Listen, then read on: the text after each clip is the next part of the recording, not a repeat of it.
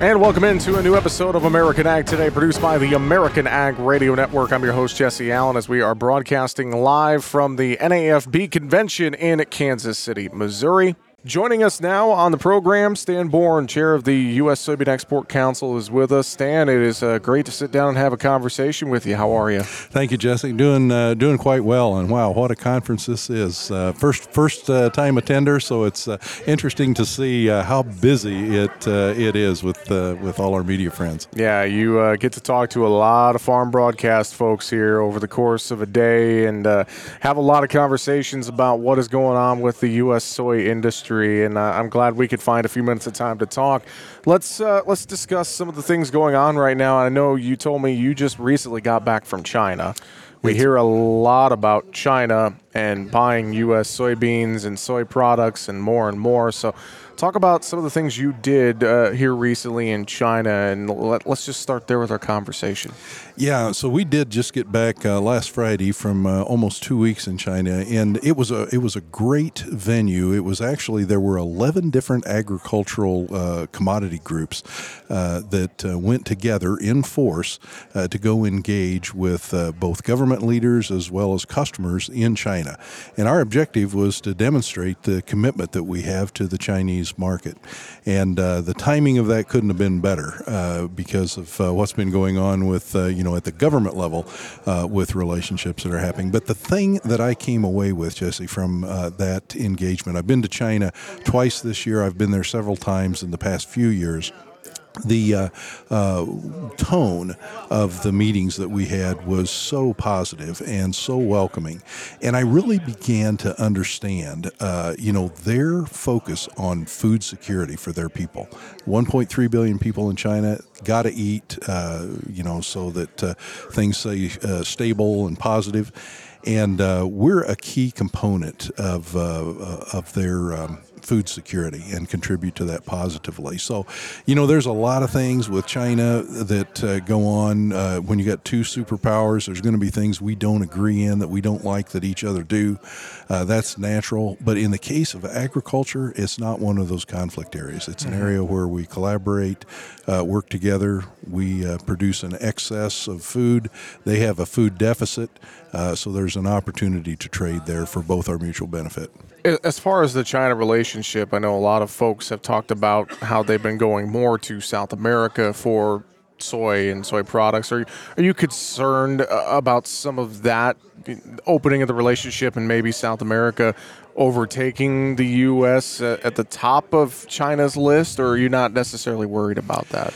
Well, so first thing, we have to recognize that Brazil is the largest producer of soy in the world. Yep. And they definitely have more ability to produce an expanded capacity than we do because they got more land. They've got land that they can convert. Now, there's some downsides with that. That's another whole subject. But the point is they have the ability to provide volume. What we have the ability to do is provide a very predictable supply and a very high quality product. And it's really interesting. Like if you look at when they go to store stuff for the long haul, they recognize there's a fundamental difference between soybeans that are grown in a 4-season climate and soybeans that are grown in a tropical climate. The ones from the U.S. in the 4 seasons just keep better. They're higher quality. They last longer. That's what goes into the reserves, and they're always going to have that. So, yeah, we're going to fight with Brazil to earn our place, but I'm not worried about having opportunities for U.S. soy to go and help people's nutritional benefits. All right, let's switch gears a little bit. Something else you were telling me about that I think is interesting, finding other opportunities for U.S. soy. Aquaculture, feed and fish, as you kind of put it to me. And I think this is something that maybe a lot of folks outside the industry don't know about. So tell us a little bit more about that. Yeah, I had to learn this myself. I wasn't aware of it, and I'm really excited about this opportunity. And the reason is because if your focus is on getting nutrition into people's into communities, fish are a great way to do it because their feed conversion ratio, when you feed them a kilocalorie of feed, to get that turned into flesh, there's no more efficient method than with fish. And so it's a very effective and efficient way. It's also very cost effective, for people to be able to access and to buy. So it's a great way to get more protein into areas where they don't have a lot of food dollar to spend, and a very productive way. And it's about 10% of all the soy that we produce is going into aquaculture market, either fin fish or even crustaceans. I mean, they grow them they're growing shrimp and prawns and that kind of stuff with soy. And the feed inclusion rate, they can, depending on the species, they can use up to 40% of soy in the feed ration. So it's a great opportunity, great growth opportunity for us, great for the people that consume it. It's a win all around.